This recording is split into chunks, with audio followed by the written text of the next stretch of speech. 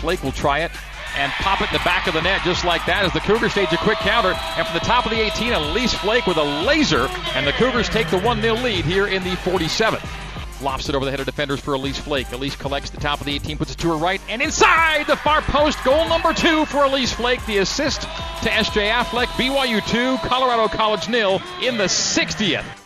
Raises her right arm, drives it with her right boot, and right into the back of the net.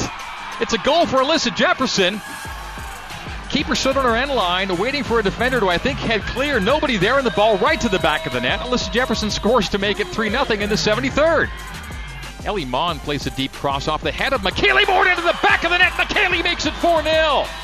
Great cross from Mon, and what a finish from Moore. The M&M gang in the attacking third in the 81st.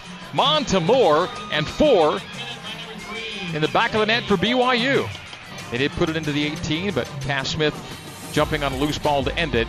And the Cougars will take this exhibition win into the regular season opener at Alabama on Thursday. Post-game coverage coming up next. It is BYU 4 and Colorado College, our final score from Southfield here on the Nu Skin, BYU Sports Network.